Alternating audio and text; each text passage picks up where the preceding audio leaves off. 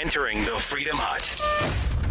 The Buck is back, and I'm going to tell you about my chat with President Trump in the Oval Office yesterday. Plus, Florida takes a victory lap. A defiant New Jersey gym has been locked down once again.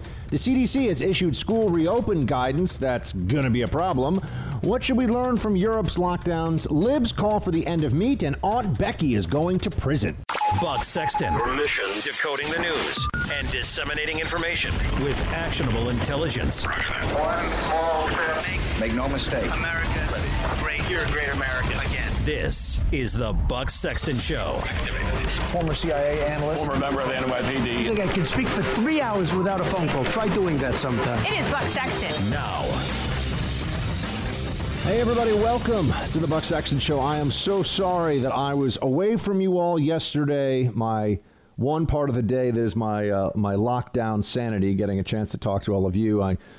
I had a good reason, though. I had a good excuse, and it was a bit last minute, so I didn't really get to tell you all about it beforehand. But the White House called, and the President of the United States asked me to come down and chat with him for a bit. So I felt like when the president asks you to come and have a conversation with him in the Oval Office, you do that. So I did.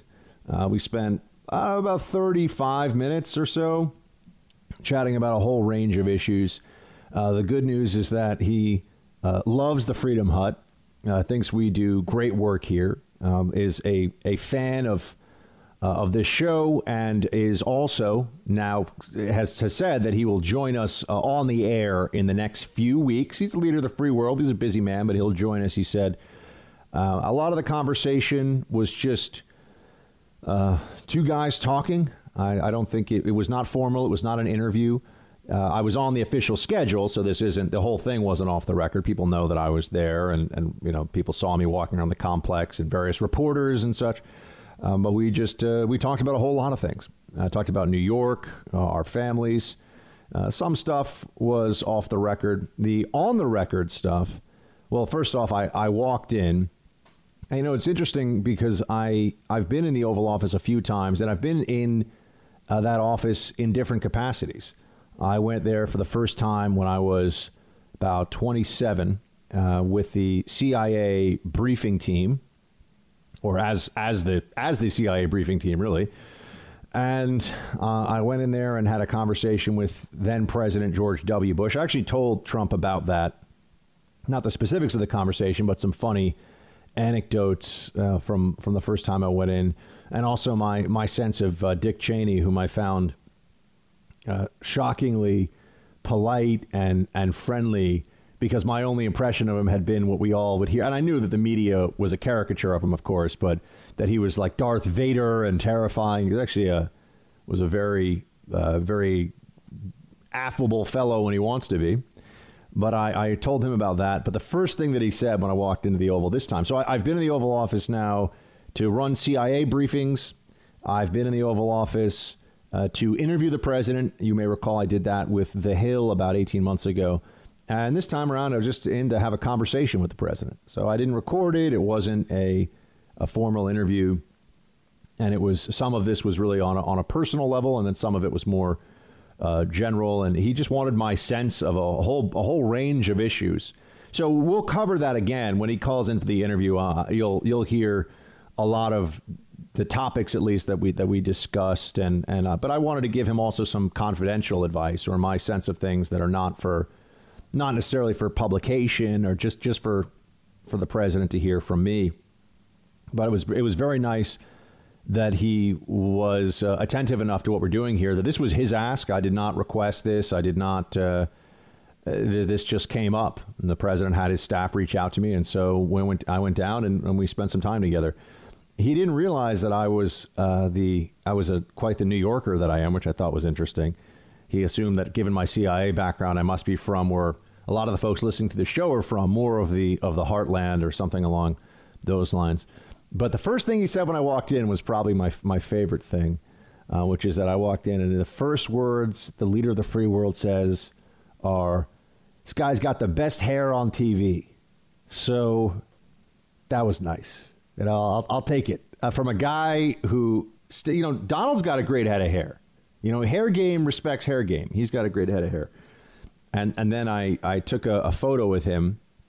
And as we're taking the photo, I said, my girlfriend actually just cut my hair this morning. And he looked at it and he said, "You did a good job."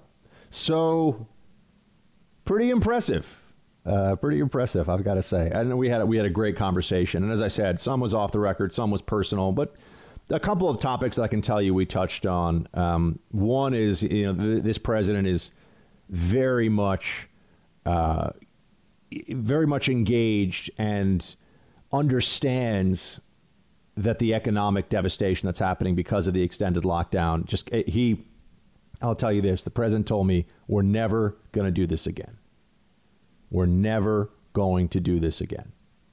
Because I said, sir, I asked him, I said, sir, promise me that you're not going to push for a second lockdown like this if we have another wave in the wintertime. He said, nope, we're going to deal with the problem. We're going to use our best resources. We're going to put out the fires as they come up. But this will not happen again. And now we still have to get out of it. And getting out of it isn't just getting states to allow for the reopen. It's getting things up and running again. It's restoring the loss of economic activity, of wealth, of all the accrued assets that people have in their small businesses and in their savings accounts, and getting people jobs back so they have paychecks week to week. And all of that is going to be a major effort. But I got to tell you, it was fun, too, for me yesterday because a lot of my friends and peers now work in that White House complex. So I bumped into my old colleague and friend from CNN, Kayleigh McEnany, White House press secretary. I saw Hope Hicks, who's always very cordial to me. I saw a whole bunch of folks that I know from the comms shop, a communication shop that some of you may have heard of, but probably most of them are a little more under the radar. So it was really it was a really good day, and it was a strange thing to travel down to Washington D.C. though. I took the train down, and I think there were 5 people. I mean, I counted 5. There might have been 10, but I counted 5 people on a train from New York to D.C. Remember, this is a train that in normal times I've taken so much that I have all these stories of. I'm telling you, I have made it to that Amtrak train and a dead sprint, covered in sweat, running with like 2 bags over my head as fast as I can, and leaping onto that platform. I've cut it as close as 30 seconds, 20 seconds before the doors closed and that thing pulled away. I have never missed an Amtrak train, knock on wood, which is, given how many times I've taken that thing, I must have been on that train over 100 times. So it was very strange yesterday being on it. It was empty. I had an entire car to myself, completely empty train. So I went down, and D.C. is even more locked down than New York City is, which was a surprise to me, given how New York has so many more cases. But this is also reflective of the mentality. The bureaucrats and Democrats and people on the left and the media, they have frightened areas of the country that if you're overwhelmingly a blue part of the United States, you're going with the maximum restrictions on this because politically and culturally you have adopted the maximalist lockdown position, I suppose. I got to D.C. and I know the area that I was in very well. The area in and around the White House. I got there and it took me about 20 minutes just to find a place where I could get a cup of coffee because everything was shut down. Here in New York, there's a lot that's shut down, but there's a lot that's not. There's, stores that are doing, not just grocery stores, but restaurants that are doing takeout or in some reduced fashion. D.C. was a ghost town, just nothing happening there. And it's nice outside. It's warm.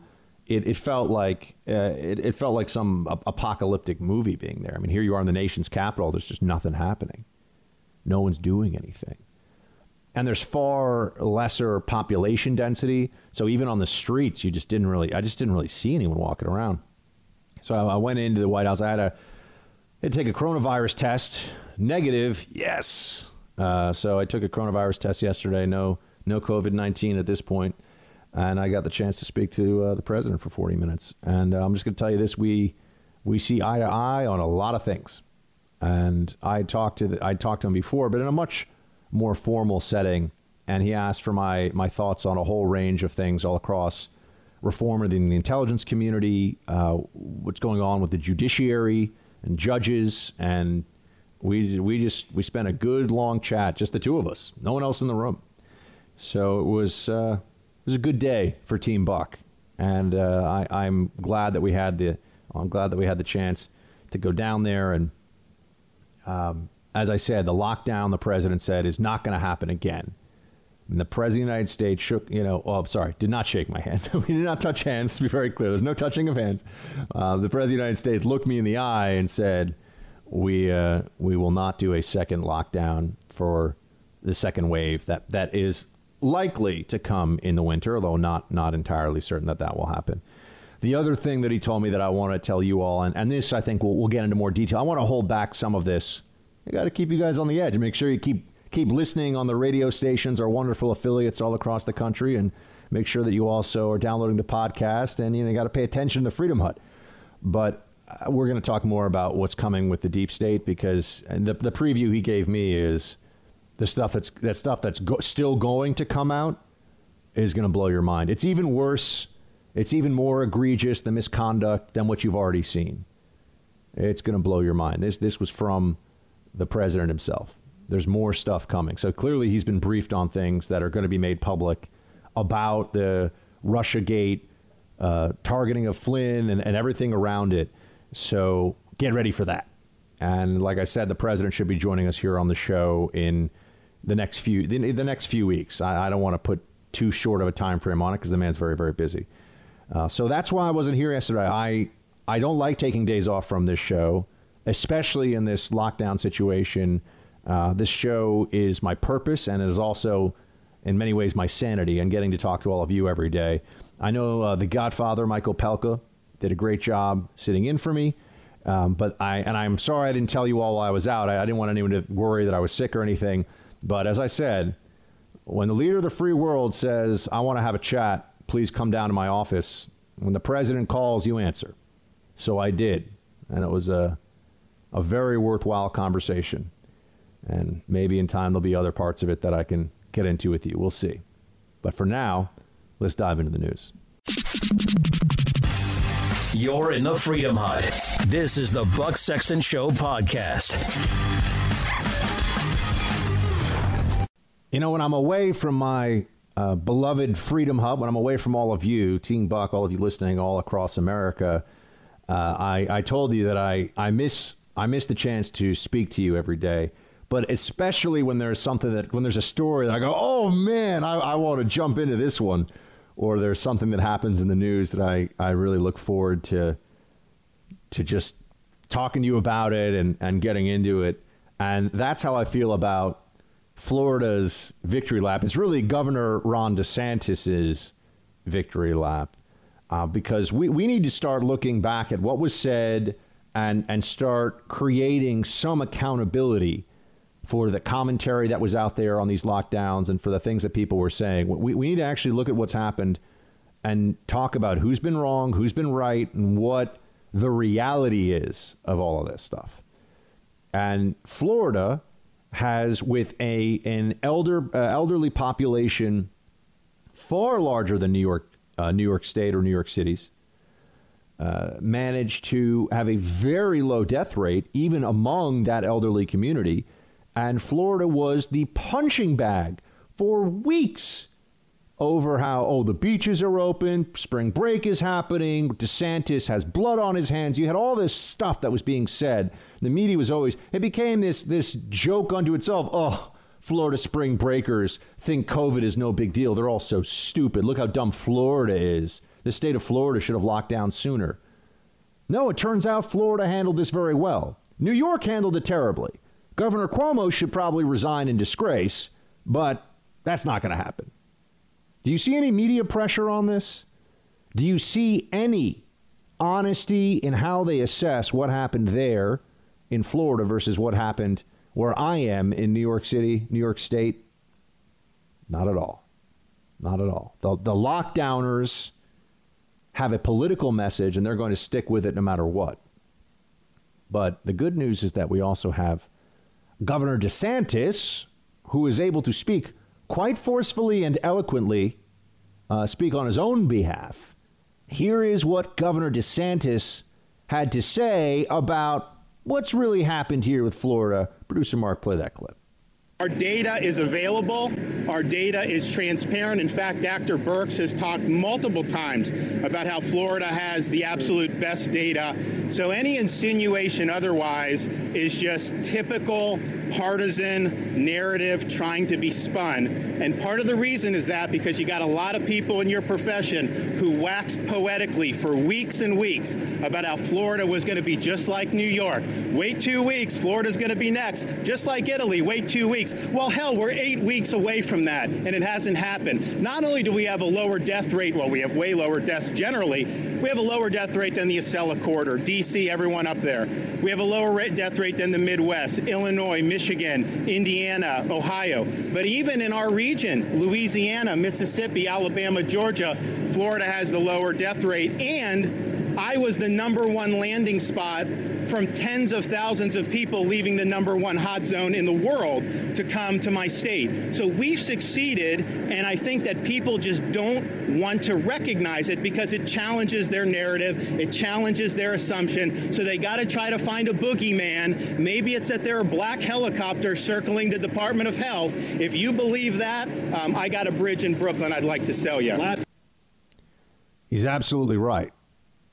Everything he said there is true. It was a great rant. I mean, you could tell that he'd been waiting to say it for a while. You could tell this had been building. He had been marinating in this righteous indignation for quite some time. To be a national punching bag in complete defiance of the facts, which are that the facts show us Florida has done remarkably well. Florida has been incredibly efficient and prescient in how it dealt with this crisis. And a lot of other states, I mean, particularly New York, Governor Cuomo has been lionized by the press. This guy was sending COVID-positive seniors into nursing homes like a total moron, and a lot of people died in nursing homes. Florida has many more nursing homes, much higher per capita elderly population than New York does, and a fraction of New York's deaths, a fraction. Oh, but they weren't closing soon enough, we were told. Oh, they're not listening to the guidance. No, it's because it's a Republican governor in a state that's trending red. It's a purple state, but it trends red. And they didn't want to move from the narrative. In the early days, as I said, all the rural areas were going to suffer horribly because they're Trump supporters and they're so dumb. No, it's the blue areas, actually. It's the cities. It's places like where I am. We got crushed. Those of you that live out in red parts of the country where you actually have fresh air to breathe and room to move around and, aren't 5 feet from your neighbors all the time, you did fine. The national press, though, was sneering at you. Oh, you're probably one of those non-science Trump voters. Have fun in your pickup truck when you get COVID. No, actually, the people that live in rural parts of America did just fine. It's the cities that have been hit so badly, and cities run by Democrats. Thanks for listening to the Buck Sexton Show podcast. Remember to subscribe on Apple Podcast, the iHeartRadio app, or wherever you get your podcasts. So we don't learn from the states that have defied the so-called consensus in the lockdowns. We don't learn from those areas of the country that people were criticizing, in the lockdowner consensus, just absolutely trying to annihilate them in the public opinion. And we just keep on going forward with the stupid metrics they have in place. I saw today the Associated Press has an article, 300,000 contact tracers. That's what they want now, nationwide. We're going to create the TSA is what, 80,000 people? We're going to create a 300,000 person contact tracer army. So I guess on a contract, so that they can sit down and ask you everyone you've met with and then go bother those people and then tell those people they have to all quarantine for 14 days too, irrespective of whatever the test may show, the actual COVID test. This is completely insane. This is what the people in charge are telling you we have to do. You can have 300,000 people going around, coming into your home, sitting down with you. I'm an official, government blah, blah, blah. Who have you been around? Where have you been? What have you been doing? And then at the end of it, they can say, well, you have to stay home now in quarantine for 14 days, as does your whole family. Oh, you have a husband or a wife who needs to go to their job to make sure you put food on the table? Not for 2 weeks, you don't. How often is this going to happen to you, too? You're going to have to quarantine how many times? You think it's that hard to come into contact with casual contact to someone that has COVID-19? How many 2-week quarantines can you go through before you're not going to be able to hold any job of any kind? Oh, I know what the answer is. When I push this in front of the libs, they'll say, well, we'll just have the federal government write another check. Government will just keep writing checks. This is a horrible idea. I'm pleased to see David Marcus of the Federalist, who I've had on my WR show. I haven't had him on here. But David Marcus, he wrote an editorial in the New York Post, end the lockdown now, open up New York, open all of it. I mean, this is what I've been saying on radio for a while, but I was appreciative. It's the front page of the New York Post. End the lockdown, end it now. Absolutely. New York should be open for business. People should be able to go about their lives the way that they want to. You want to be extra cautious? Be extra cautious. You want to go out and go to a store of any kind to purchase goods and services? You should be allowed to. You want to go work out in the gym? Go work on the gym. This cannot continue. And that's why I'm particularly frustrated that this gym in New Jersey that had said that they were going to open. By the way, producer Mark, do you know how far is this gym from you? What town is it in? I forget. I don't know then. I think it's I'm not sure which one, but it's there's a gym that has opened up. Here we got to find out now. Now we can't keep our audience. I'm seeing it's South Jersey, so it's actually fairly far. Jersey's a long state. It's South Jersey. There we go. It's South Jersey gym that defied the shutdown order. Yeah, South Jersey is quite a hike from Belmar. I've never heard of it. That's practically Philadelphia. That's on the Jersey Shore. So New Jersey health officials have closed a Camden County gym that defied the statewide shutdown order, according to ABC News' affiliate here. Atlas Gym in Belmar gained national attention when it allowed members to go inside and work out on Monday, despite Governor Phil Murphy's order. The New Jersey Department of Health issued an emergency closure order for the gym. So, they've shut this thing down.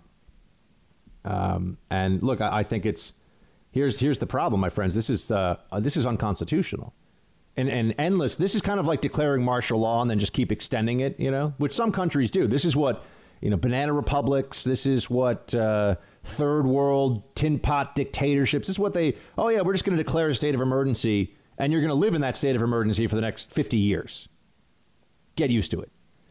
I'm sorry. This is not a storm. This is not something that falls within the government's defined authority. It just doesn't. They can't keep doing this. Health officials said gyms require the communal use of equipment such as barbells and treadmills that may harbor the virus. Oh, no, the virus. If you're going to a gym to work out, chances are you're not in the high risk age group. I'm not saying it's a zero chance, but overwhelmingly, you're not seeing a lot of people that are hitting the dumbbell super hard over their 70. And I know someone in this audience who's 75 who could kick my butt is going to send in photos of their six-pack. Okay, I'm saying in general. But to the point about people making their own, there's a lot of 7-year-olds that could kick my butt in this audience, I'm sure. And there's a bunch of guys in here who are doing stuff in Nam that I would never even imagine being able to pull off. Anyway, the truth here is that the government is overreaching. This is unconstitutional and, unconstitutional. Can't be allowed to continue. But how do we get it to stop? How do we get it to stop? They just can arbitrarily say your business is still shut down. I mean, one thing, look, I put on about 10 pounds during this lockdown. I'm not proud of it, but I don't know what else to say. Because I'm somebody who likes to eat, but I also like to work out. I can't work out. This is bad for, on a collective level, right? If you look at the group, all people that work out, think of the damage being done to health over a few months here from people putting on weight, all the stress, all the anxiety, and then you add in all the more serious stuff too, the overdoses and the alcoholism and the child abuse, all those terrible things. This is too much. I don't know how to effectively make a stand against this in any one place yet. I'm still trying to think this one through because, you know, the de Blasio, and I'm sure it's true of Governor Murphy in New Jersey as well, they'll send the police after you and they will lock you up. They say here the notice of embargo from Camden County Division of Environmental Health. They're saying that criminal sanctions and or civil penalties can follow from this. So this is just wrong. This is wrong what they're doing. The gym should be open. I mean, I have a gym in my building here in New York. Why can't I go use that gym? I just got a COVID test yesterday. I don't have COVID, and I'm not worried about getting COVID from somebody else. Well, why can't I get it? I mean, yeah, I'm going to try not to like lick my fingers after I touch the barbell every 2 seconds. But other than that, you know, we do not live. I mean, if I end up coming in here, I want to be very clear about this. If I come in here and tell you one day doing this show, hey, guys, turns out I'm actually feeling pretty crappy because I've got COVID-19. I've made a choice to live my life. That doesn't refute anything that I've said. And hopefully if I get COVID-19, my immune system will handle it reasonably well. But you never know. But I'm living my life with that. I understand that reality. I'm willing to take that risk. Just as I've taken other risks in life. You know, just as, you know, I remember finding myself flying around in a Black Hawk with an M4 strapped to my chest, being like, how the, you know, over a part of a country that was overrun with Al Qaeda, thinking to myself, how did I end up in this place? You know, so we take risks. We take risks. That's the reality of being a functioning adult with a life worth leading. You take intelligent risk. And that brings me to school. Speaking of the other side of the spectrum, we're talking about adults. What about the kids? Because we're making decisions for kids. And right now, I wish I could say that this was going to bring about a homeschooling revolution. But for a lot of people, this isn't really homeschooling. That's what I've been finding out. They didn't have time. Parents didn't have time to prepare for this. They didn't set this up in advance. This is just a sort of an educational triage situation. And that means that everyone's just doing what they can with the kids at home. And now we're being told that maybe they're not even going to open up even further into the year. They might not be open up in the fall. They might try some distance learning or some nonsense. Children are at almost zero risk from this. You as an adult right now listening to this, you are at, by the numbers, and we have real numbers now. We have real data. Forget what you were being told 2 months ago. Now we got real data. You are at a less than 1% chance of dying from COVID-19 if you contract COVID-19. And a decent percentage of people listening to this right now, I don't know what it is, but let's say it's anywhere from 5 to 15% already have had it and have antibodies and have no threat whatsoever against your health, at least for the foreseeable future. So those are the real numbers. But for children, the chance of getting this and dying isn't less than 1%. It's really more like less than 0.0001%. It is infinitesimal. But we can't open schools. We can't find a way. You know, why don't we have some serology tests to at least get teachers who can have kids? You know, maybe we have to expand class size a little bit. But, you know, teachers who are at low risk or have already had antibodies to the disease. Yeah, I know this is not going to be that easy, but let's get a little creative with this, folks, right? I mean, let's actually allow for solutions instead of just stay at home. Stay at home is not a solution.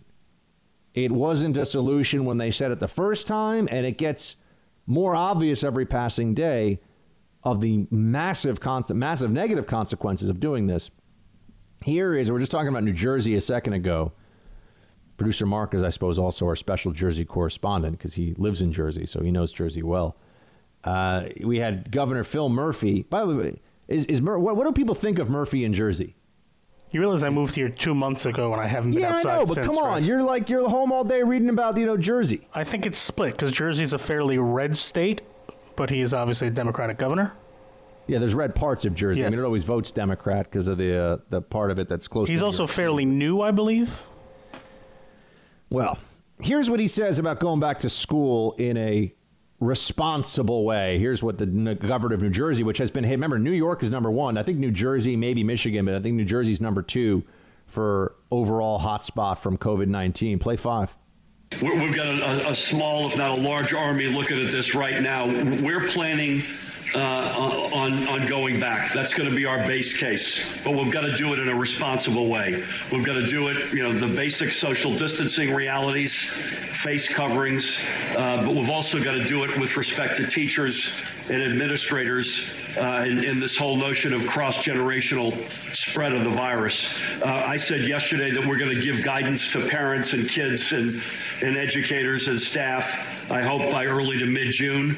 And there's a lot of uneasiness around this, understandably, right now. We want to make sure we get this right. And as we've said all along, indoor stuff is a lot harder than outdoors. So, you'll see outdoor dining, for instance, in New Jersey before you'll see it inside. And schools obviously have a big element of their reality, physical presence is inside. But we want to get it right, and we're preparing on the path that's what we will do. Okay. That's a lot of we're going to do a lot of things, and we're going to keep everyone safe, and we got to think about it and look at no one's willing to make any tough decisions on this. Telling everyone to stay home is not a tough decision because you feel like you're protected because you're just trying to save everybody, even though it's destroying a lot. The cost of staying home is very high as well. The new CDC guidelines for reopening schools, for those of you listening who have kids, they've got to be kidding with this, but they're not. Let me read you. This is the new CDC guidelines for reopening schools, and it just goes through this point by point. Wear masks over the age of 2. Really? Children are not only at very low risk from this disease. If they get it, they're considered to be very unlikely vectors of the spread of the disease to adults. So now you're gonna have 3-year-olds and 4-year-olds going on wearing masks. I mean, aren't you just trying to make sure that everybody knows how to go potty and everything when you're 3 years old? I'm not good with kids, but isn't that I don't think you're going to be able to convince them to keep these masks on their faces. 3-year-olds, 4-year-olds, they're going to be running with little masks on. We're going to do this to kids now.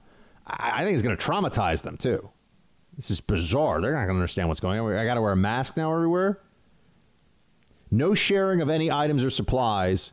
All belongings in individual cubbies or labeled containers. No sharing electronic devices, toys, learning aids. Well, that's going to cut down a lot on how much access to different learning aids and tools kids have, right? No more playing with blocks during, we used to have, at my school when I was a little kid, I remember we had juice and cookies time. Oh, man, I used to love that juice and cookies. A little bit of OJ. A little bit of, we used to have a lot of what's that brand that does, who does Mint Milanos? Do you remember do you know those cookies? Yeah, Milano. No, it's not, the company's not called, is it called Milano? I think so. Or maybe it's Pepperidge Farm Milano. Pepperidge Farm. It's not called Milano. Producer Mark, get on your game today. Also, what kind of school did you go to that they were giving you Milanos as a snack? It was a nice school. Yeah, obviously. So desks 6, this is more the CDC guidance, desks 6 feet apart, all facing the same way. I mean, they're going to be able to fit very few kids in these classrooms now. Distance on school buses, 1 child per seat, skip rows. How are you going to think of the strain this is going to put on this? They don't have the resources to do any of this. Install sneeze guards and partitions anywhere you cannot space 6 feet apart. So kids are going to be in plexiglass prisons now in the classroom too. That's great. One-way routes in hallways, tape on sidewalks and walls to assure kids stay 6 feet apart. I mean, this is we're setting this up so that kids are going to be living they're going to be going to school in a penal colony. They're going to have to be regimented with where they can walk in the lines that are written on the ground and plexiglass guards around them. Why don't we just put all the little 4-year-olds in orange jumpsuits? All because COVID, Got to make sure we see the kids clearly and they know that the state is watching them. No communal shared spaces, no cafeterias or playgrounds. Oh, that'll be fun. That'll be great. No playground now. Your kid's going to go to school. They're going to put your kid in a plexiglass box with a mask on his face, with nobody near him within 6 feet of him, also in plexiglass boxes, with a teacher in a hazmat suit in the front of the classroom. And why even bother? Why even bother? And remember, kids are at almost zero risk. This is the CDC. CDC's got a bunch of idiots making decisions like this. I'm just going to say it. They don't understand how the world works. They may understand, this virus is this virus, and the virus has, a covering of fat that is, whatever. Who cares? Because this is policy. This isn't about virus research. This is about our lives. They have no better understanding of this than you do, my friend. They're just making this up as they go along. Only pre-packages, boxes of bags or food. No cafeteria food. No field trips, no assemblies, no external organizations allowed in the schools. Limited visitors. So no one can come in. Like they're turning the schools into prisons. That's what they're doing. Same children stay with same staff all day. No switching groups or teachers. I guess the teacher's going to be in a hazmat suit. Do you children comply? Do you comply? Let's just set up a little robot. Let's set up a robot that has like a little taser gun in case little 5-year-old Jimmy or little 6-year-old Sally takes the mask off their face. Do not take the mask off your face. I mean, how far away is that from reality? Look at the stupidity of this. This is what they think reopening schools is? Stagger arrival and departure times for kids to limit exposure to crowds. This is nuts. Thanks for listening to the Buck Sexton Show podcast. Remember to subscribe on Apple Podcasts, the iHeartRadio app, or wherever you get your podcasts. Mr. President, why haven't you announced a plan to get 36 million unemployed Americans back to work? You're overseeing historic economic despair. What's the delay? Where's the plan? I think we've announced a plan. We're opening up our country. Just a rude person you are. We're opening up our country. We're opening it up very fast. The plan is that each state is opening, and it's opening up very effectively. And when you see the numbers, I think even you will be impressed, which is pretty hard to impress you. Yeah, go ahead, please. A lot of these jobs are not coming back. Remember, this is the revolutionary act of Trumpism, is that when you are verbally assaulted by the media, by partisans in the media who are trying to undermine you because they're activists, because they're frauds, they're fakes, you don't just take it. You don't say, oh, thanks. Can you do that again? Can you malign me again based on a false premise? Oh, that was great. No, that's the Romney model. That's the old Republican model. No, Trump is like, you know what? That's just gross. We all know why the economy's in such bad shape. It was fantastic before this outside entity. I mean, this would be almost like an alien invasion from space. OK, things happen. Yeah, you could say we could see this coming. I know an alien invasion from space is an unlikely thing, but, who knows? But the point is, this was an external factor that was not just the United States involved. There was nothing that could be done to stop. No country has stopped this entirely, not even close. Every country has been dramatically affected by this. At least their economy has in some way. And we're still seeing this play out across the globe. So as we look at this, to have reporters who are deciding that this is an opportunity to say, where's your plan for the job? The plan is to let people go back to work, and the idiot libs are fighting against it at every step. The plan is to let us actually do our jobs again. That's the jobs plan. Stop telling us we can't work. Stop telling us we can't do anything. Government. And then they turn around. So you see, this is the way they do it. The libs create the fire, and then they turn around and say, where's the fire department? Why aren't they here? Why aren't they here fast enough? Trump has been trying to get the country reopened. He's been trying to push for this for weeks. It's the left that keeps saying, oh, no, you're going to kill all the old people. Why are you so terrible? And all this other stuff. So they demand continued lockdown. They demand the shutdown of economic activity. And then they turn around and say, well, hold on a second. Why aren't you bringing all kinds of new plans forward to create jobs? You know what the best way is to create jobs right now? Remove all these dumbass regulations from people like Cuomo and Murphy and Newsom and these other governors who are just constricting the American economy and crushing the hopes and dreams of tens of millions of people. Because this is what their ideology really decides for them. The left sees this as an opportunity to destroy Trump, to prevent him from getting a second term, to create a massive and overwhelming government intrusion into our lives that is continuous, that will not stop, to reorder the American economy, to reorder the relationship between citizen and state. All of this. Oh, and I just saw, speaking of citizens, I just saw that Seattle has voted 9-0. Seattle City Council wants to create a $100 million fund for illegal aliens. So you have over 30 million Americans who have lost jobs. You've got trillions and trillions of dollars of debt piling up. And you have sanctuary cities like Seattle that want to make sure that your tax dollars, remember, they're taking money from you, from your business, saying you can't stay in your home unless you pay us the following. And they're taking some of that money now, at least in Washington State and in Seattle, and they're making sure that it goes to illegals. They're already doing this in California, too. Gavin Newsom's already made sure of that. Why is that okay? How does anyone find that to be acceptable? And then they lecture us all on the rule of law.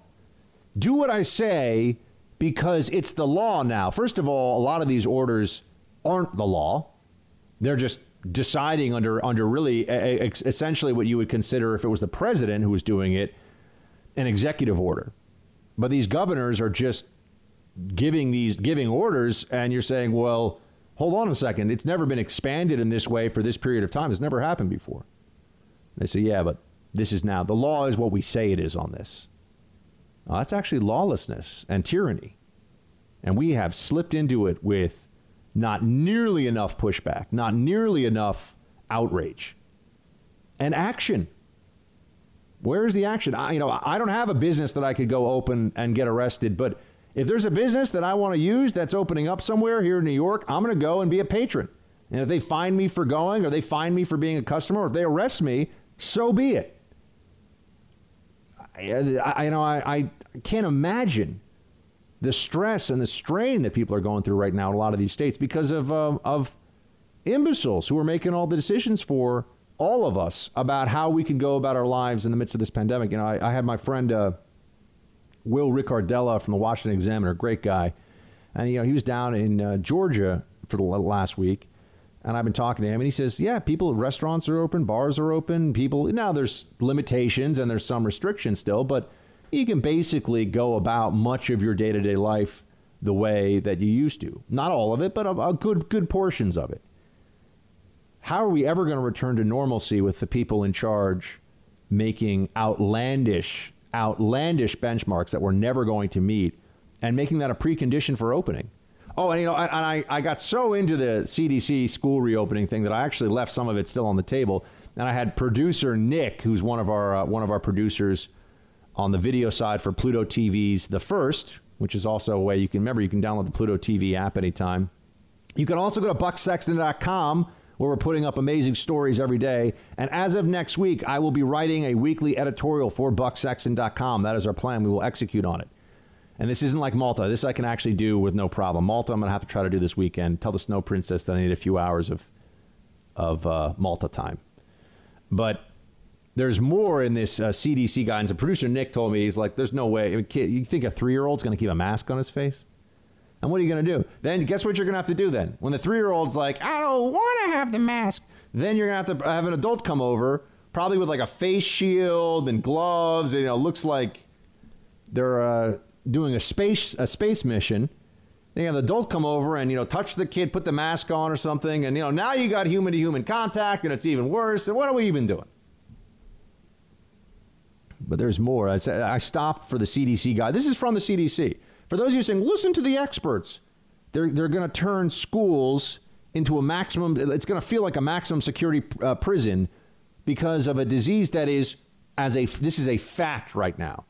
COVID-19 to children is substantially less deadly and risky than seasonal flu in any given year. That's a fact. Do we shut down the schools every year? Do we have face guards and sneeze guards and all this other stuff for seasonal flu? Now, people are, it's worse than the flu. It's worse than the flu for older people. For the rest of the population, especially as you get closer and closer to the under 20 crowd, it's a whole lot less dangerous than the flu. And so the schools are being turned into these, maximum security antivirus facilities under CDC guidance. This is completely crazy. And this is the CDC that Trump inherited. These are bureaucrats. They're not accountable. They don't have to deal with public criticism. No one's going to fire them for being morons. They'll probably be able to sue if anyone tries to fire them and get all their back pay and get some, But staggering arrival is where I stopped, and departure times for students to limit exposure to crowds of kids. If possible, CDC guidance here for school reopening this fall, daily health and temperature checks. And if they think about it, how scary this will be for kids. Libs love to terrify children for very low risk things. This is why they like to do these active shooter drills in schools that will always come up after there's some big moment.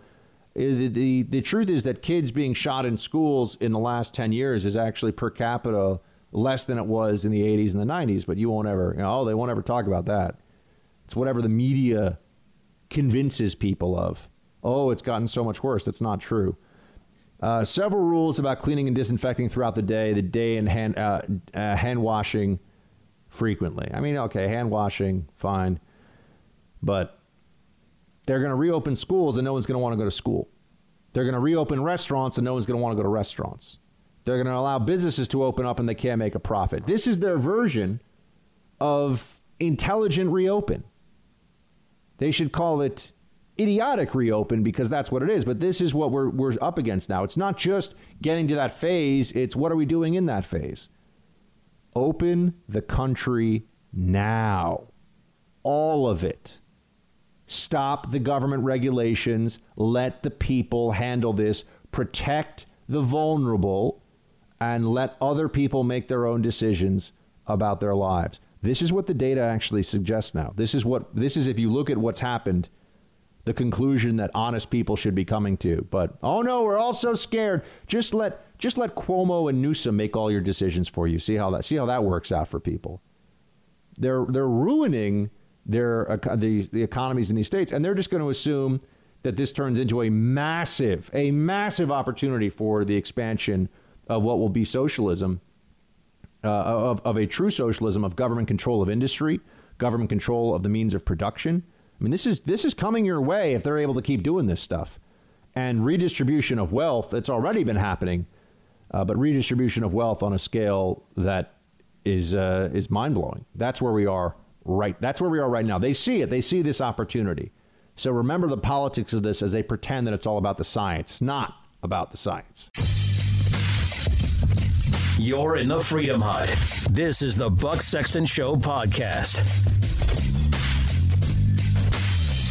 All right, Team Buck, for your listening and viewing enjoyment, if you're on Pluto TV right now watching us, we have the man himself, former senior advisor to President Donald Trump. We have with us now, I know, oh my gosh, don't tell him I said that, Dr. G. We got Dr. Sebastian Gorka with us now. He's the host of his own show. You can listen to him on podcast. Dr. Gorka, great to have you, man.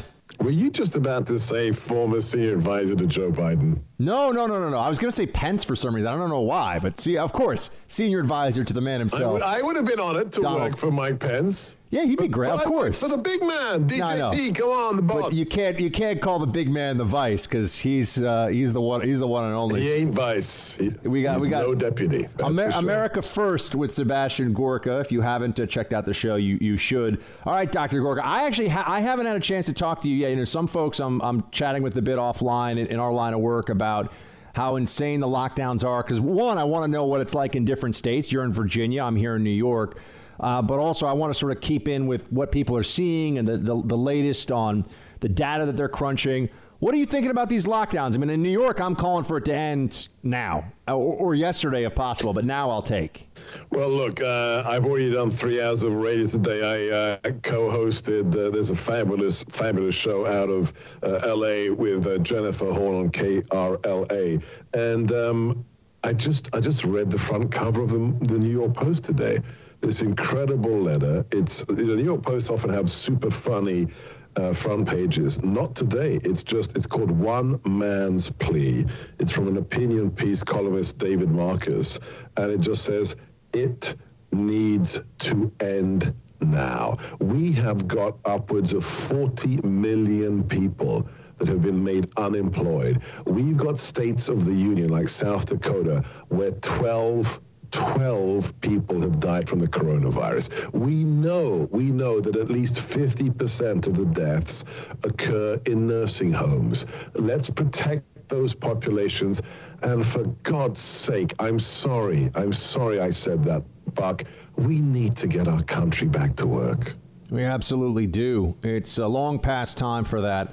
And, Dr. G, I actually was with your former boss yesterday in the Oval talking about a whole range of things, and I'm glad to see that he understands what's going on right now at the political level, but also at the economic level, the devastation that's out there and what people are facing, and he wants us to get back in the game as soon as possible. Just what is the state of play right now in Virginia? I mean, you have, unfortunately, Democrats pretty much running the whole shop at the state level, don't you? We lost the Commonwealth last year. It's devastating. It's the Senate House. It's the reps. It's the governor.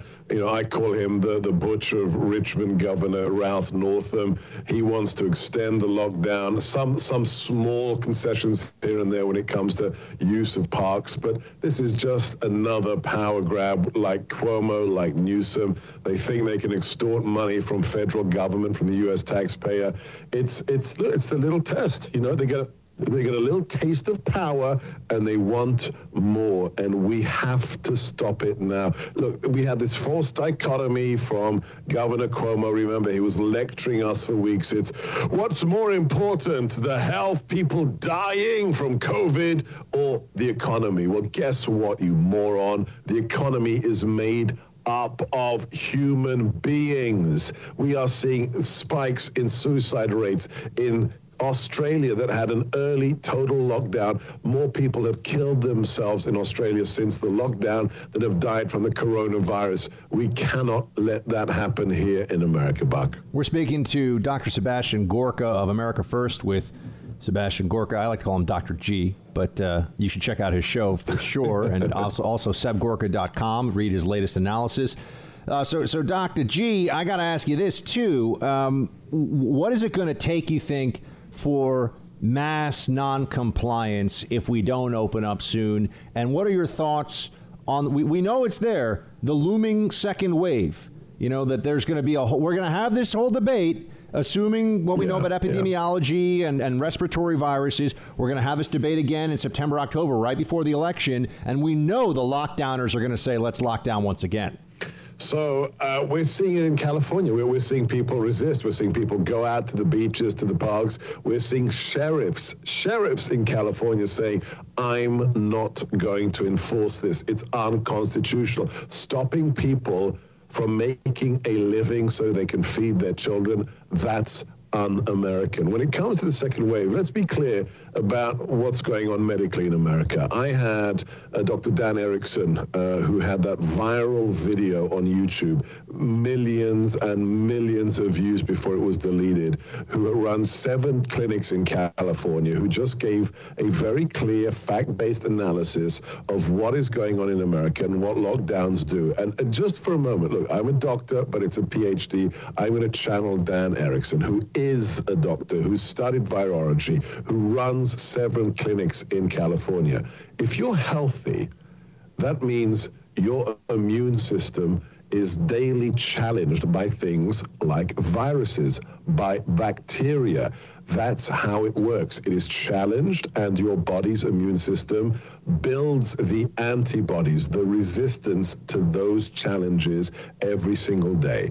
When I'm not talking about over 75 with underlying conditions. When a healthy person locks themselves away for weeks or months, guess what happens, Buck? Your immune system isn't challenged on a daily basis, doesn't build that resistance that makes it a functioning immune system. So what happens? Healthy people become vulnerable. And this is what we have to prepare for. When we go out there If we maintain this any longer and healthy people then go out there and start catching diseases, start getting sick, the Democrats, the left are going to see, I told you so, it's the coronavirus, but we as a nation will have brought it upon ourselves. Dr. G, we got to go to a quick pause here. We'll come right back with more because I want to talk to you, Dr. Gorka, about the deep state. We're going to hit that when we come back in a second. Thanks for listening to the Buck Sexton Show podcast. Remember to subscribe on Apple Podcast, the iHeartRadio app, or wherever you get your podcasts.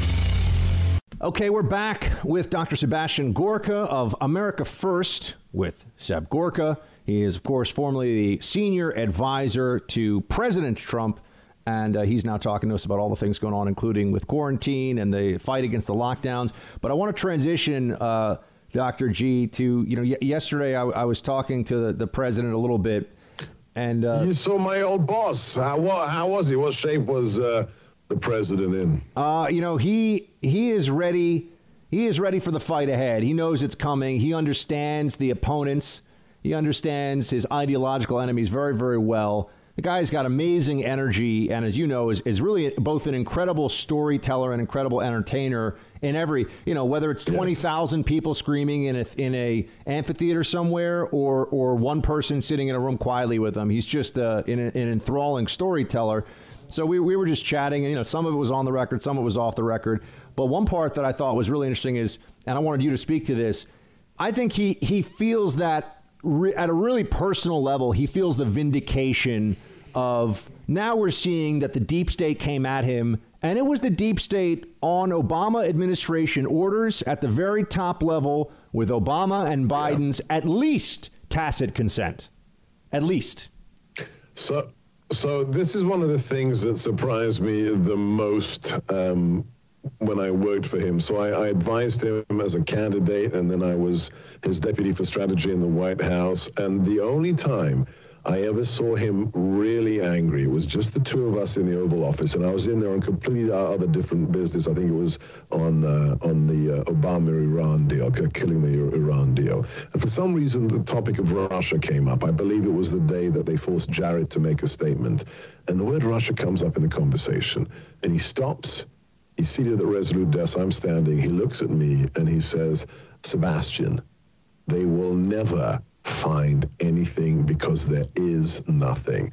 And what shocked me all through my time in the White House is his utter, complete, hands-off attitude. He could have, he could have done like Obama, he could have done like Nixon, he could have reached into the apparatus of state, he could have played with it, he could have jiggled with it, because people don't realize it's not the director of the FBI, it's not the Attorney General, it's the president who is the most senior federal law enforcement officer of the land. He didn't touch it. He kept his hands off it. And what happened? For 3.5 years, he was attacked. He was called a puppet of Vladimir Putin. Now, what do we know? The evidence. Mike Flynn, innocent. Mike Flynn didn't lie. No predicate for the crime. 2 weeks before the inauguration, they want to shut down the case because there's no evidence. Peter Strzok reopens the case. They send 2 agents to the White House against all regulations. Don't Mirandize. Don't warn Mike Flynn. They frame him. They charge him with a crime he didn't commit. And then what do we find? Thanks to God bless Ambassador Rick Grenell, the outgoing acting director of national intelligence, we have the documents. 15 days before the inauguration, Obama's in the White House with Comey, with Clapper, with Rice, with the deputy attorney general, and it is Obama that has to brief the deputy attorney general on the surveillance against Mike Flynn.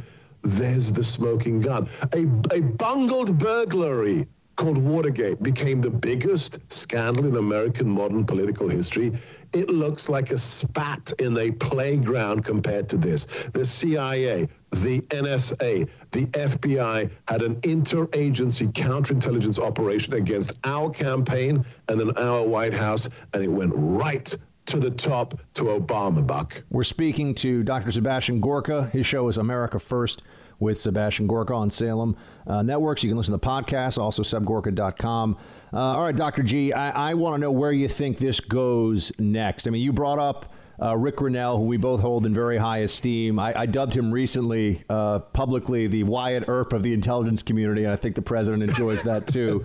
He's going in there to clean up the mess, and he's done a fantastic. And all he's doing is transparency, right? I mean, people want to say that this is so political. There's nothing. This is through the duly constituted process for declassification. There's obviously a public need to know. They just don't want the public to know. And now, we have Susan Rice now saying, and I've also pointed out that for Susan Rice to write that letter, you're talking about the meeting and then, the follow-on, the email to herself. Dr. G, if somebody was accused of insider trading and they thought that sending themselves 2 weeks after the alleged illegal trade, everything was by the book, I had no inside information, you would laugh because of how obviously guilty that would make the person look. I had a lawyer on the show yesterday. He's a regular guest, former special assistant to the president. We were colleagues in the White House, Boris Epstein, and he has the legal terminology and he brings it. He says that email, that declassified email, and yes, it's about transparency. That goes to quote unquote state of mind. When somebody sits down 2 weeks after an event and then says, oh, by the way, the president said he wants everything done by the book. The only person who does that is a person who's trying to cover up for a corrupt president called Barack Obama, who is doing everything against the book. As the good bard said, as William Shakespeare said many centuries ago, the lady doth protest too much. They are as guilty as sin, and thanks to Rick Grinnell, we have the evidence. I got to say, it's also like when you have anyone in media who has one of their producers reach out, or I'm sure you've had this many times, I've had this, and it's, when they have to say, don't worry, this will be a fair interview, or if they have to tell you it's going to be a fair interview, newsflash. Trust me. Yeah, right, it's not going to be a fair. It's not going to be a fair interview. This will go down, in history. But the big thing is, 165 days to go. Attorney General Barr, John Durham. It's time to get those filings to the courts. Do you think? We're speaking to Dr. Sebastian Gorka. His show is America First with Seb Gorka. Do you think that if they really, and I come from inside the bureaucracy, you come from inside the top of the bureaucracy at the White House. I have my concerns, Dr. G, that even if Barr, I think Durham will get to the truth. I think that he is going to put the truth out there, come what may. But charging people from the senior ranks of the DOJ or the FBI, I just don't know. I don't know if anybody in this administration has the stones, but I hope I'm wrong. What do you think?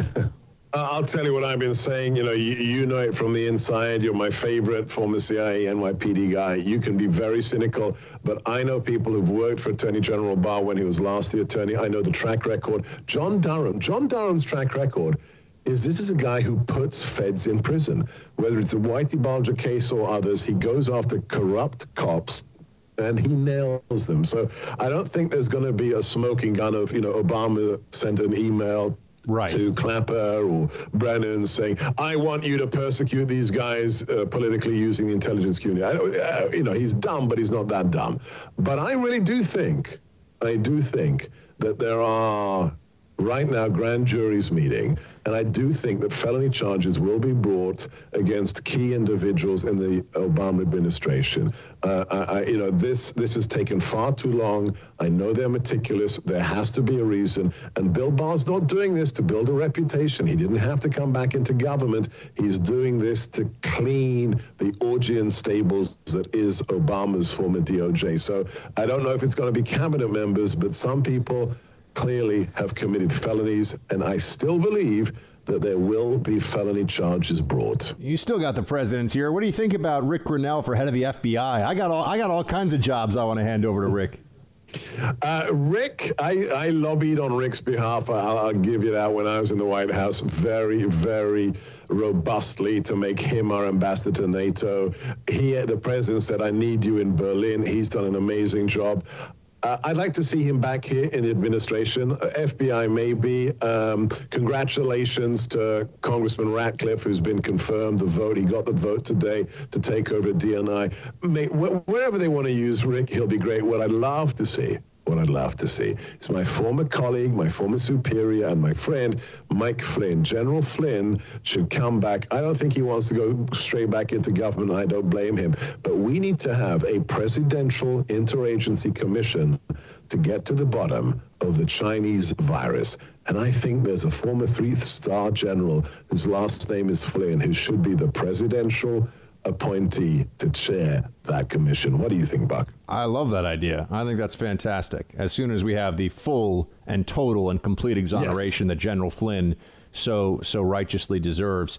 Dr. Gorka, always fun to talk to you, man. Thank you for the great work you're doing. Thanks for joining us here in the Freedom Hut. And you let me know anytime you want us to join you over to America First. You know we're good for it. We'll have you back next week on YouTube. Check out our YouTube channel as well, America First. And I'm Sebastian Gorka. God bless all of your listeners. Thank you, Buck. Thanks, Dr. G.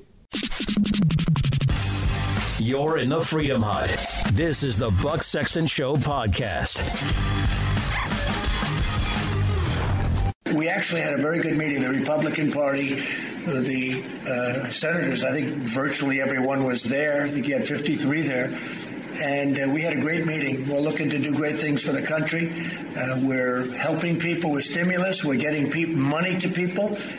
They need it, and we're going to open up very big. We're going to open up, I call it transition to greatness. That's what it is. It's a transition to greatness. And when Larry Kudlow tells you the numbers, those are really surprisingly good numbers this early in. I mean, we're doing very well. I think it's going to be something special. Here you have the president trying to get us in the mindset for the recovery that we so very much need and we deserve in this country, that we're going to make this transition. We're going to have a much better, end of year, much better final quarter than we've been through up to this point. And he's really pushing on this. And I think that's good. That's the kind of stuff that you want in a leader right now. We need some inspiration, too. It can't just be, oh, my gosh, this is so bad. And look at this bad number and look at that bad number. And, what are we going to do?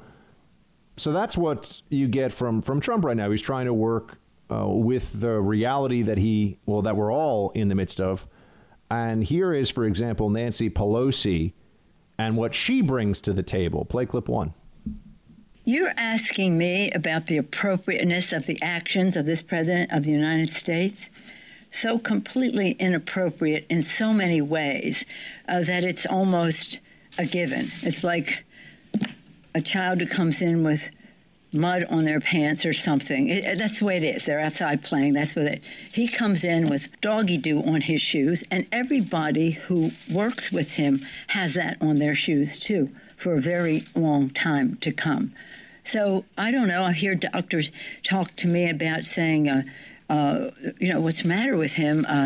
The things he says are so inappropriate for a president of the United States. The comments he makes about women. So inappropriate. So, no, I don't think it's appropriate. But, again, there's a market for it, obviously, and that's what he plays to. She's doggy. She comes in with doggy doo, on his shoes, and everybody who works with him has that on their shoes. Doggy doo. It's like Nancy is waking up after about 6 Appletinis in the late afternoon from her nap. This is the best the Democrats can offer up as leadership for the country. So you got the president talking about a transition to greatness. And you have Nancy Pelosi. You got to wonder when does the mask fall off, or when does the reality become all too apparent so the Democrats can't pretend that somehow the leaders that they put in positions like this with Nancy Pelosi are up for the job. And I just would say it's never going to happen. They're never going to change their mind, so all we can do is make fun of Appletini Nancy. President Trump has the doggy doo on his shoes. He really doesn't like. I mean, the one thing about this is sometimes you can tell politicians are sparring, and even if they say stuff about each other's records, or Trump doesn't like Nancy, and Nancy doesn't like Trump. I mean, the only person that I could think of who Trump clearly dislikes on a personal level more than Nancy is Rosie O'Donnell. He definitely doesn't like Rosie O'Donnell. But Nancy's still doing the usual stuff here. Oh, wait, just a quick one. I mentioned this at the top of the show. Aunt Becky is going to prison. I'm very upset about this because I grew up watching Full House, and I thought it was a really fun show when I was a kid, and it was just very well done. You know, John Stamos and Dave Coulier, and what's the guy's name? Who's the guy who's the man? Bob Saget. Saget, thank you. Who you wouldn't think of as being cast as like the most sort of cuddly, warm and fuzzy dad ever, considering if you ever watch his stand-up, you're like, whoa. But Lori Loughlin and Massimo Giannulli have agreed to plead guilty in the admissions scandal, and she's going to prison for 2 months. He's going for 5 months. Producer Mark, that's pretty harsh, I think. It's a little harsh, but, you know, why get your daughters into school like that? Make them use their own brains.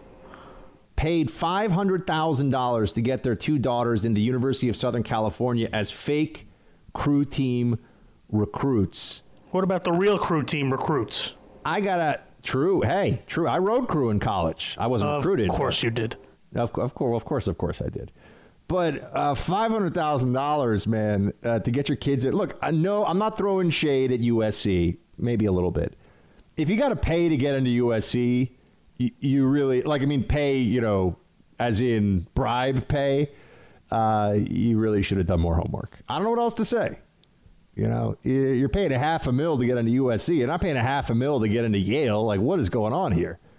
If you're going to buy your way into a fancy degree, you would think that you'd at least buy your way to a fancier one. But I think these schools all have price tags. These schools all have, but you have to go through the official process. You do this, you go through the unofficial process, and you end up going to prison. This is pretty astonishing. 2 years of supervised release, $250,000 fine. He faces, Giannulli, the husband. She faces a separate $150,000 fine. Wow. I mean, they're giving them, that's real prison time for something that I don't know really how much this is like a crime. I'm just going to say it. It's definitely a civil issue, but a crime? Maybe I just got a soft spot for Aunt Becky from Full House. Thanks for listening to the Buck Sexton Show podcast. Remember to subscribe on Apple Podcast, the iHeartRadio app, or wherever you get your podcasts. Bunch of other important stories across the country I didn't have a chance to talk to you about yesterday. I wanted to get to now. As you know, well, we already talked about Aunt Becky. She's getting sent away. Were you a Full House watcher, Producer Mark? Of course I am. I'm a Fuller House watcher as well. Yeah, such a good show. I was such a fan. And it makes me so sad. Aunt Becky's going to prison. I remember when I was a kid, I was like, Aunt Becky's the most beautiful woman in the world. I thought she was amazing when I was like, I don't know, 14 or something watching that. I was a big Aunt Becky fan. And then during the Seventh Heaven days, I did not like that show particularly. But when I was in high school, the Jessica Biel in Seventh Heaven, I thought was like the perfect lady my age. It wasn't a lady, it was a young woman, whatever. So those are two shows that I definitely had favorites on. I was a big Aunt Becky fan and a big Mary Camden fan. I remember her name. So now we got Aunt Becky going to prison. We're talking about the college admission scandal. Like I think that there's a little bit of political headhunting going on here because it's exactly what Producer Mark was saying. Hey, you got to buy yourself in. You got to be a little rich brat. You got to pay the price. Okay, true. But maybe the price is a little heavy on this one. You're sending the parents away. I mean, they're paying hundreds. They've been ruined, humiliated. They're paying hundreds of thousands of dollars in fines. You know, nobody lost a leg here. You know, I think it's a little, meaning that because of what they did, I think that's a little intense. But we'll see. We'll see what ends up. I mean, I assume that's the sentence is that's what's been agreed to. But until a judge. Oh, I had to point this out. The Washington Post ran this story that in the Flynn case, they're looking to overturn Flynn's conviction. Flynn has not been convicted. I don't know why legal writers and national security writers don't seem to understand this. A guilty plea results in a conviction almost always, but it is not a conviction. You are convicted when the judge passes sentence. That is the conviction. Amazing. It was in the headline of the Washington Post. I didn't even go to law school and I know this stuff. Producer Mark, pretty impressive. Yes, you're just so great, Buck. Thank you. See, that's what he's here for, just in case I'm having an off day. I'm like, Mark, tell me how wonderful I am. He's like, I'm like, all right, good enough. I'll take it. You didn't want to go outside today, so you didn't want your head to be able to fit through the door. That's important. Yeah. That's important. So we have another story here from the Inspector General at the State Department, or about the Inspector General. And I will tell you that, Pompeo, who is an impressive guy, I like Pompeo. He's done a very good job for the administration.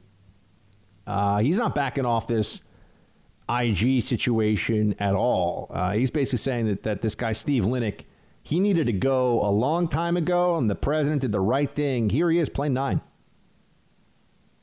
So there's been lots of discussion about this. I've read a number of reports. Let me say 3 things. First, the president has the unilateral right to choose who he wants to be his inspector general at every agency in the federal government.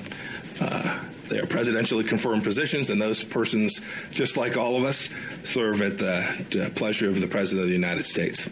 In this case, I recommended to the President that Steve Linick be terminated. I frankly should have done it some time ago. Not backing down at all. Oh, the media has created a firestorm around this. Oh, they say there's corruption. The Secretary of State here is like, meh, I don't think so. We're not going to dance to the tune the mainstream media and the libs lay out for us. Not going to do it. And then when you have some of the usual characters out there saying, oh, look at this, the Trump administration. Oh, it's the destruction of ethics and all this other stuff. Pompeo's like, yeah, I don't think I'm going to take words of advice on this one from, say, Senator Menendez. Play clip 10. Here's the last thing to think about as you see these stories that have been leaked to you all, right, to the press. This is all coming through the office of Senator Menendez. I don't get my ethics guidance from a man who was criminally prosecuted, case number 15-155 in New Jersey Federal District Court. A man for whom his Senate colleagues bipartisan said basically that he was taking bribes. That's not someone who I look to for ethics guidance. And so I'll continue to do the right thing to make sure the State Department is served by every employee, including our Inspector General. And we'll make sure the State Department continues to deliver on behalf of the American people. The tactics of Trumpism, Pompeo style. They come at him instead of saying, oh, I'm so sorry, you're right. Maybe I shouldn't have fired the Inspector General. Maybe you shouldn't have allowed. Oh, no, I'm so sorry. Please don't come after me and hurt me. Pompeo's like, yeah, actually, we're allowed to do this. I recommended he do it. I stand behind it. It was the right move. And Senator Menendez, the guy's a jerk and has no standing whatsoever to complain about anybody else's ethics. This is so important. This is so important because if you play the game the way that they set it up for you, if you allow them to say, oh, I thought you were ethical. Don't you want to be ethical? Oh, maybe we should allow maybe we should allow a special counsel. If you let them get away with it, they'll just keep on beating you by changing the rules and making sure that you're never on an even playing field at all, that you can barely get on the playing field. So what is the alternative to that? The alternative is, as we know, to fight back Trump style.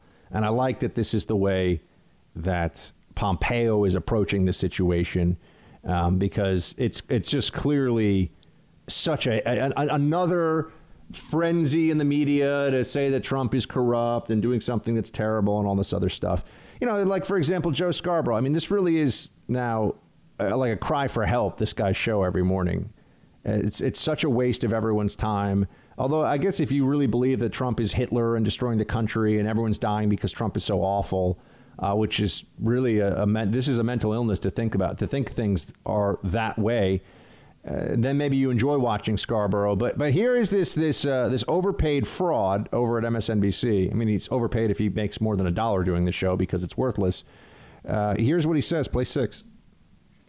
And when they hear Donald Trump saying he would do nothing differently, when they hear Donald Trump saying, you look at the number of all those black people have died, all those white people have died, all those Hispanics have died, all those Asian Americans have died, you look at all the Americans who have died, we're going towards 100,000, ranked 131 out of 140 countries, according to Johns Hopkins.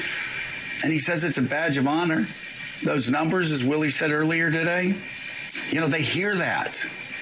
And that has an impact on them. And that has an impact on the way they vote. Again, I'll say it again. I've been saying it every day. I don't understand his behavior, why it's getting more out of control by the day, unless he has simply no control over himself, because everything he's doing is driving his poll numbers down.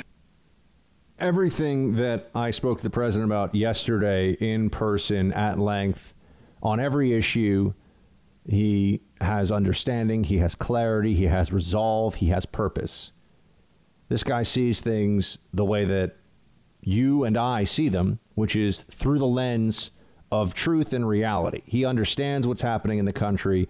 He knows that there's a lot of suffering in a whole bunch of ways from the virus and from the economy, and wants to do everything he can to get us back on our feet.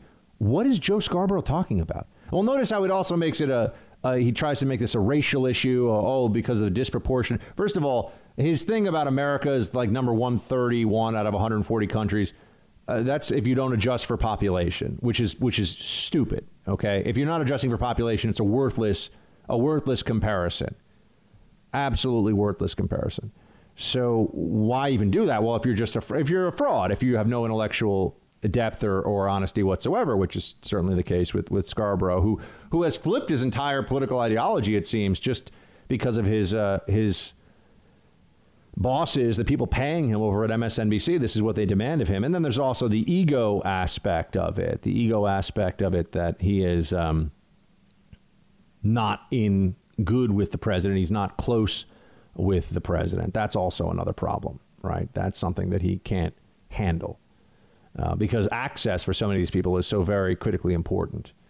So that's what's. Oh, and then also on the racial side of this, that because there's a disproportionate impact from the virus on communities of color, as would be. This is I think that's the way MSNBC prefers. That's the preferred nomenclature. That somehow that there's like a racial angle to this when. First of all, Joe Scarborough does not care about the poor, does not care about minorities in any particular way at all. That's a fraud, and it's just nonsense. OK, it's all virtue signaling. He's, all this guy does is, fly private between mansions and lecture all the rest of us about how, we need to stay home and listen to the experts and Trump is awful. And the guy's the worst. I have to find somebody who thinks that this is a good show. I don't know anybody who enjoys the show, learns anything from the show, but they keep it on the air. I think this is what Democrats watch because, even Republican Scarborough hates Trump, so it must be true. This is the scam. I mean, this is the fraud that's at the heart of the whole thing. But it's just it's a shame. But what do you expect from NBC and MSNBC? And they're just it's bad places. Bad places. That do not do what they say they're going to do for journalism, for truth, for the country. Completely fraudulent. Oh, but Bernie Sanders also wants you to know that Joe Biden has a good chance of winning. I have some thoughts on this. Take just a moment here. We'll come back and get into what the Bern is saying. You're in the Freedom Hut. This is the Buck Sexton Show podcast. Well, I'm not running his campaign, but what I have done with him is to establish 6 task forces, which are dealing with all of the major issues in this country, including the economy, healthcare, criminal justice, immigration, education, climate change. And we have brought some of the strongest progressives in this country onto those task forces. So I would answer your question, Stephanie, by saying I think there is an excellent chance that Biden is going to win. But in order to guarantee that, he is going to have to reach out to working class people and young people in a way that he has not done up to now. And he is going to have to make it clear. He stands with a working class in this country that is struggling right now. He is prepared to take on the corporate elite and the big money interest in order to create an economy that works for all, not just a few. Let's just be honest about one thing here. Bernie Sanders does not know what Joe Biden is running for president for, other than to be the Democrat running for president. But you know the truth is that if Biden needs somebody to pretend that he knows why he's running, Bernie will step in and do the job. That's right. Biden's like, oh, I ought to be president because, you know, and the thing and the place, and I'm here, and I just, you know, people tell me be president, so I said, oh, okay. But Bernie's like, look, what about the working class? What about socialism? What about this, that, and the other thing? And Biden can just kind of co-opt that. So this is why they're working together on all these different committees and such, because they recognize that, you know, they're going to have to come up with a why for Biden other than not Trump. I mean, not Trump will go far enough, I suppose. But they really want to get close to winning this thing, or they really want to make sure they win this thing. They're going to be, look, it's going to be close. Understand this. This is a prediction that I think if we were to mark this down, just give it some time, I'll look pretty accurate. When push comes to shove, this is going to be a close election. I don't care what happens, because you have 49% of the electorate already just built in to vote for Biden. 49%. Maybe even like it's going to be 50-50 in the percentages, but it'll be 50.2, you know, against 49.8, you know, something like that. I mean, it's going to be a very narrow choice this fall, because even if the economy gets up and running again, they're going to blame Trump for all the losses this year and all the downturn. And let's be honest with each other. It's not Trump's fault, but it's a bad situation. And Trump knows. He said this to me yesterday. He knows. Look, this is terrible. We have the greatest economy in the world. This thing comes in, it turns it upside down, and we're doing the best we can to try and, you know, mitigate the damage from this in every respect. Like I said, though, he told me no second shutdown. No second shutdown at the national level, at least, which is important. But it's going to be a razor-thin election, and we have to understand that right now. We should not get complacent. Joe Biden is a horrible candidate. I mean, the guy really isn't up for this at all. And even if he were up for it mentally and physically, there's no reason, there's no good explanation for why this guy should be president. I still have some degree of disbelief that after all the candidates the Democrats put forward, this is what they ended up with. I mean, there's a level at which I just feel like, how could this be? How could this be the best that they can come up with? But it is.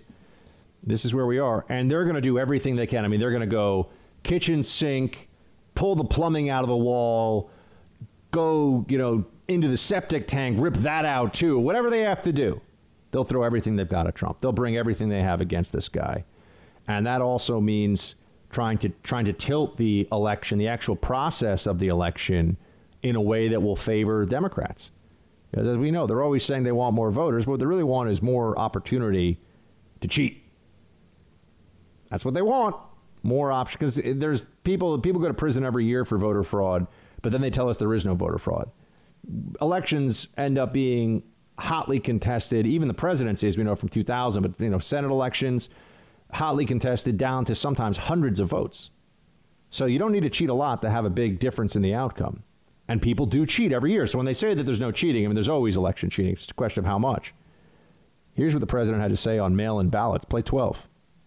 Yeah, mail-in ballots are very dangerous. There's tremendous fraud involved and tremendous illegality. They had 7.7 million applications sent out. They have, in the state of Nevada, they have tremendous drive-in where you just mail in your ballots. You can't do that. You got to go and vote. People have to check you. They have to see that it's you. They're supposed to look at you and check you and make sure that, I mean, when you get thousands of ballots and they put them in a bag and they just bring them in and people start, who knows where they come from? It's so obvious. I mean, frankly, they should have voter ID. That's what they should have. Now, the way that ballot harvesting works is that they'll send people, and this is why Democrats want to do this so badly, they'll send people to pick up ballots and deliver them to the polling place. So you don't have to leave your house. That's what the Democrats always want. And remember, that means there are just ballots out there, and, you know, you don't have to show up. There's no ID. There's no who it's just ballots are all out there and they just pick them all up and they drop them all off. Mail-in also means that people now don't have to actually show up, stand in line, and vote. I think it's important that you have to go and do this. I don't want people to be able to vote from their couch with a big plate of Doritos in front of them, watching a sitcom, and they're just, click a button on a screen. I think that it's the process of actually showing up and voting, as annoying as it can be sometimes. We want people who care about the process to have their voice heard in this way. This shouldn't be like, voting for your favorite American Idol contestant where you're on the couch and you press one button on your phone and bloop.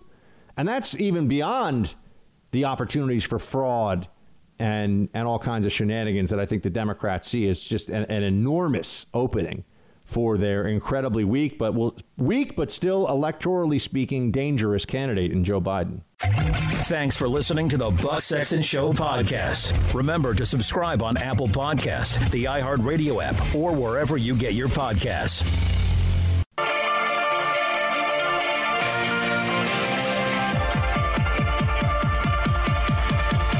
Hey, Team Buck, it's time for roll call.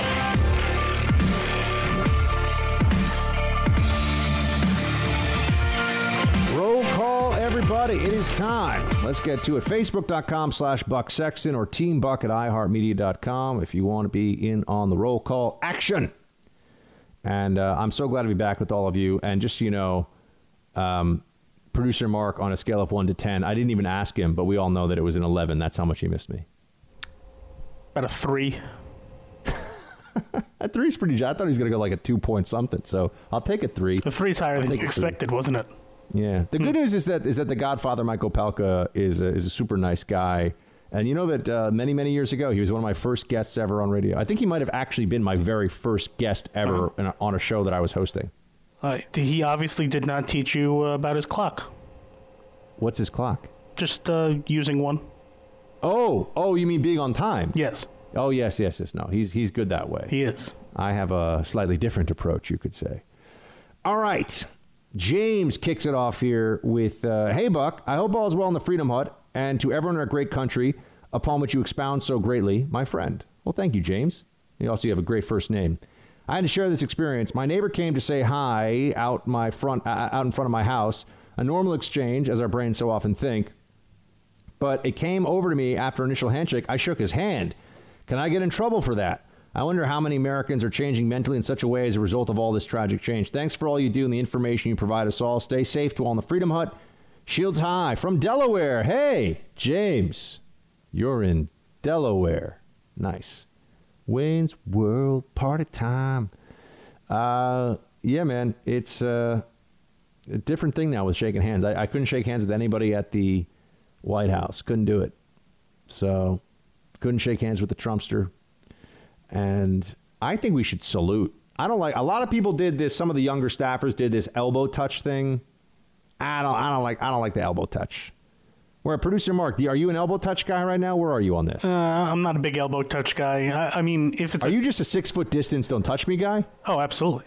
Oh, there we go. Unless it's a close friend that I know, like, they haven't been anywhere, then sure. Yeah. But if I don't know where you've been, no, I don't want you near me. And that's in general before COVID. Shouldn't I be able to go visit I had a COVID test yesterday. I mean, theoretically I could have been infected in the last 24 hours maybe. But let's say I got a COVID test today. I mean, what are the chances if even for people that, I mean, I know you're not going to answer this because you're not a doctor, but I was just thinking about this out loud. Shouldn't I be able to go see my parents?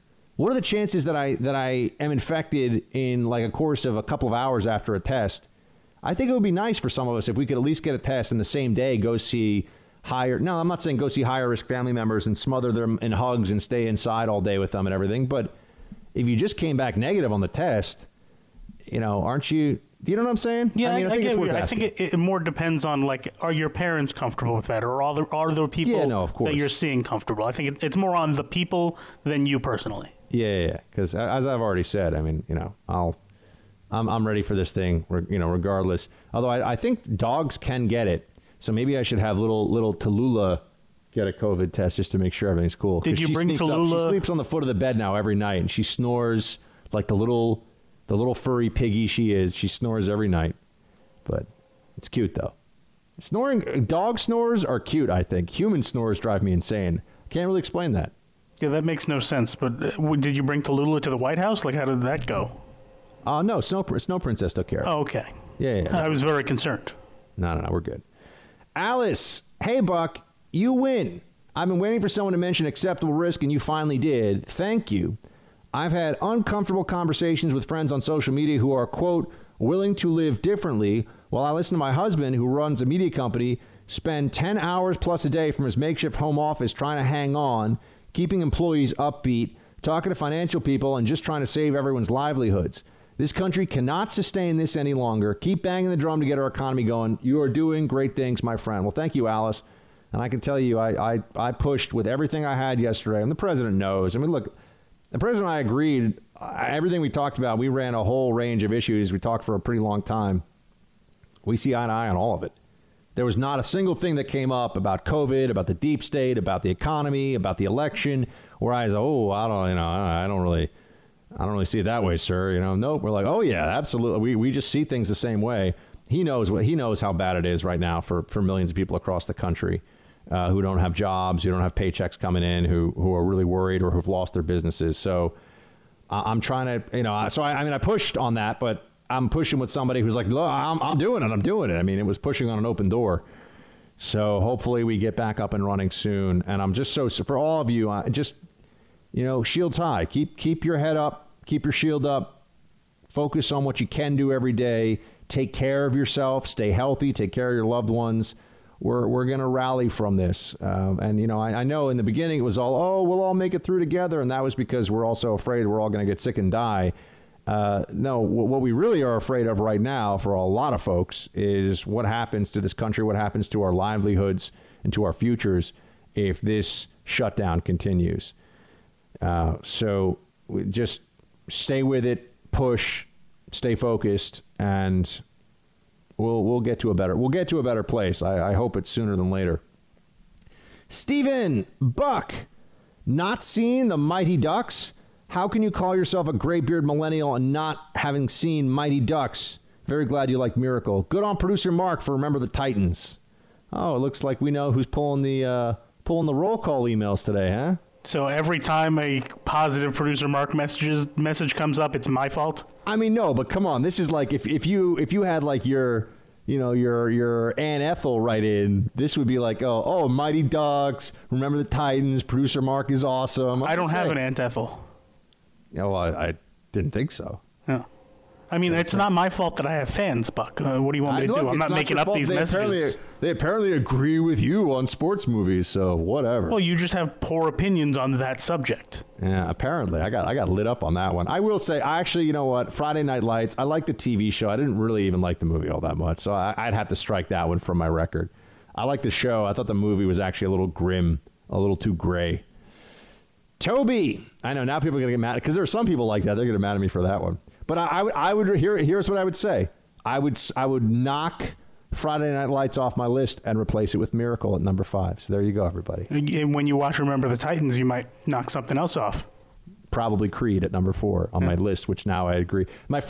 I stand behind the first 3 on my list very firmly, which is, and people could rearrange them, but I think Rudy, I was going to say Rambo. Whoops. Rudy, Rocky, and Major League are a great top 3 for sports movies. But I think the other two were, that was look, even the Buck gets things wrong sometimes. All right. I'm not perfect.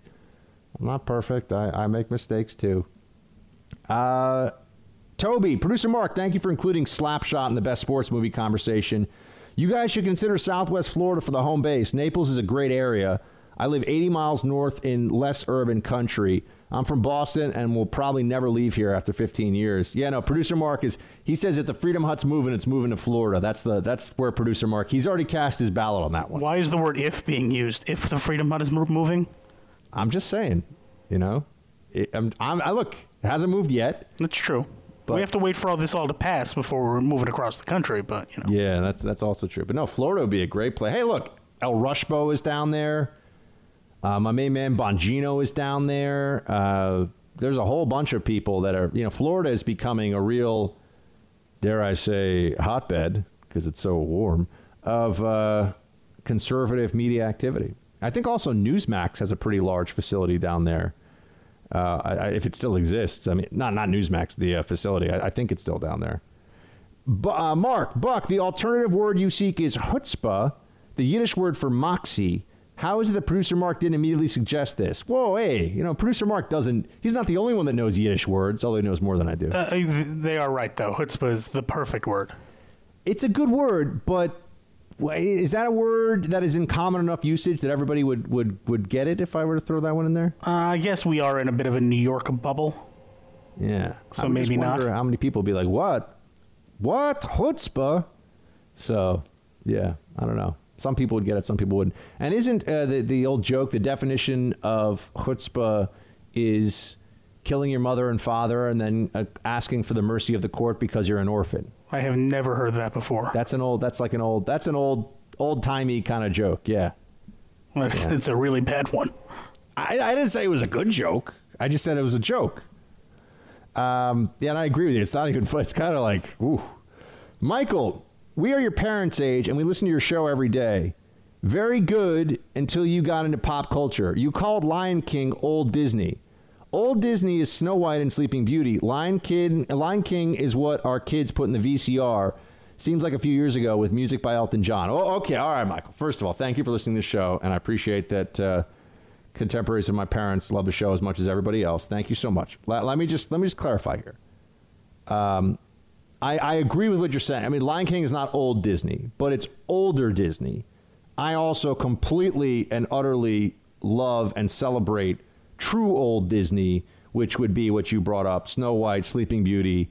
I don't know if you'd put some of the... I think it would have been like, when's 101 Dalmatians? I think that's from the 60s or the 70s, maybe?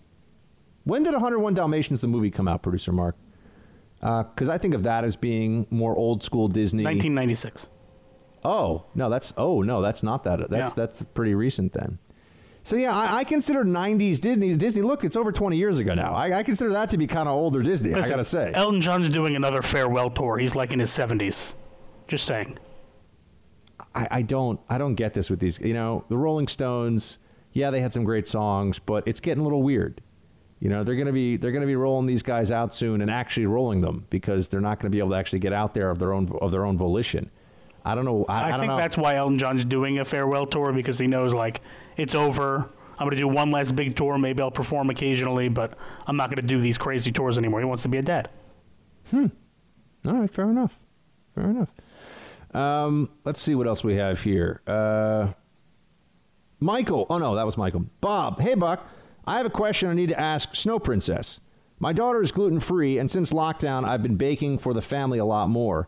Can you ask her what type of flour she prefers to use? Almond flour? Rice flour? Is there a particular brand she recommends? Also, does she use different flour for different baked items, cakes versus cookies, etc.? I thank you, and my 7-year-old daughter thanks you.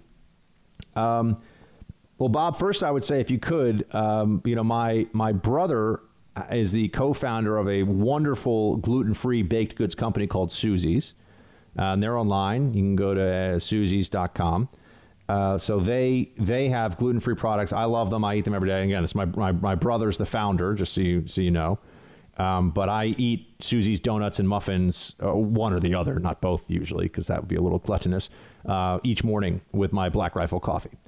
And as for making it yourself, I would say cup for cup flour is what it's called. That's what Snow Princess usually uses.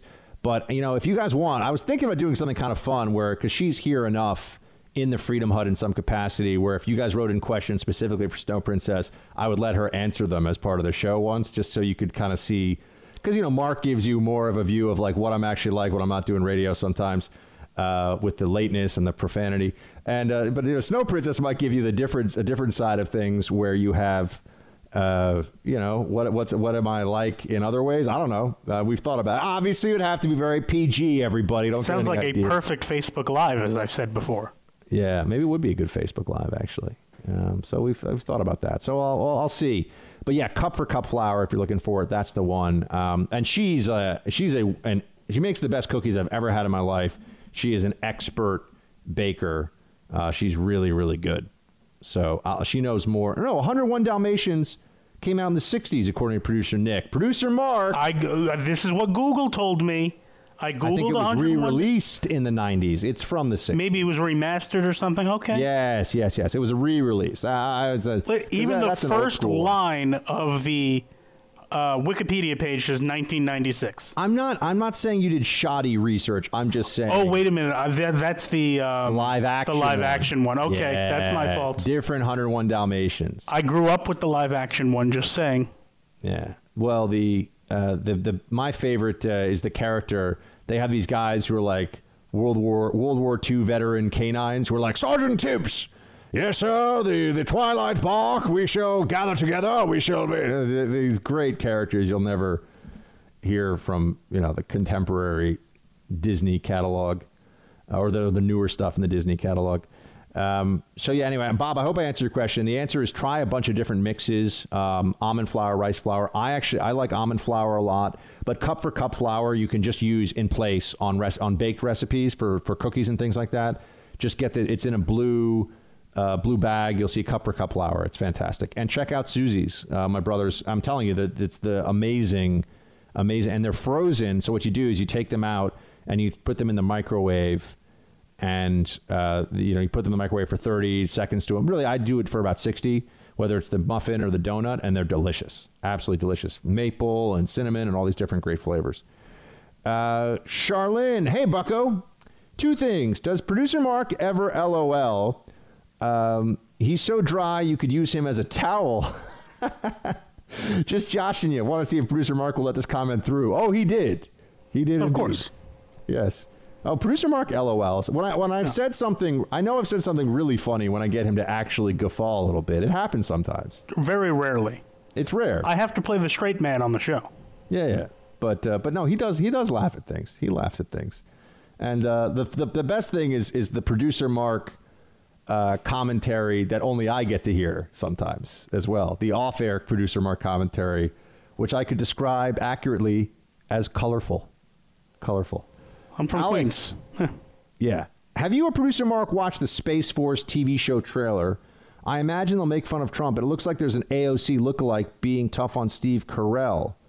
I don't know. Have you seen this? I haven't seen this. I've seen the trailer. It looks fantastic, and I will say this was announced before Trump announced the Space Force, so it's not a spoof of anything. It's just the creator of The Office is teaming up with Steve Carell again, and it looks really funny. I mean, The Office is one of the great comedic enterprises of all time. So if this is kind of like that, and The Office was for its time was kind of edgy too, and it was actual comedy that anybody could watch. I thought The Office was fantastic for what it was. That's going to be the show for today, everybody. Make sure you check out bucksexton.com and you tell somebody to download the Buck Sexton Show. Spotify, iHeart app, Apple Podcasts. Check them out. Shields high.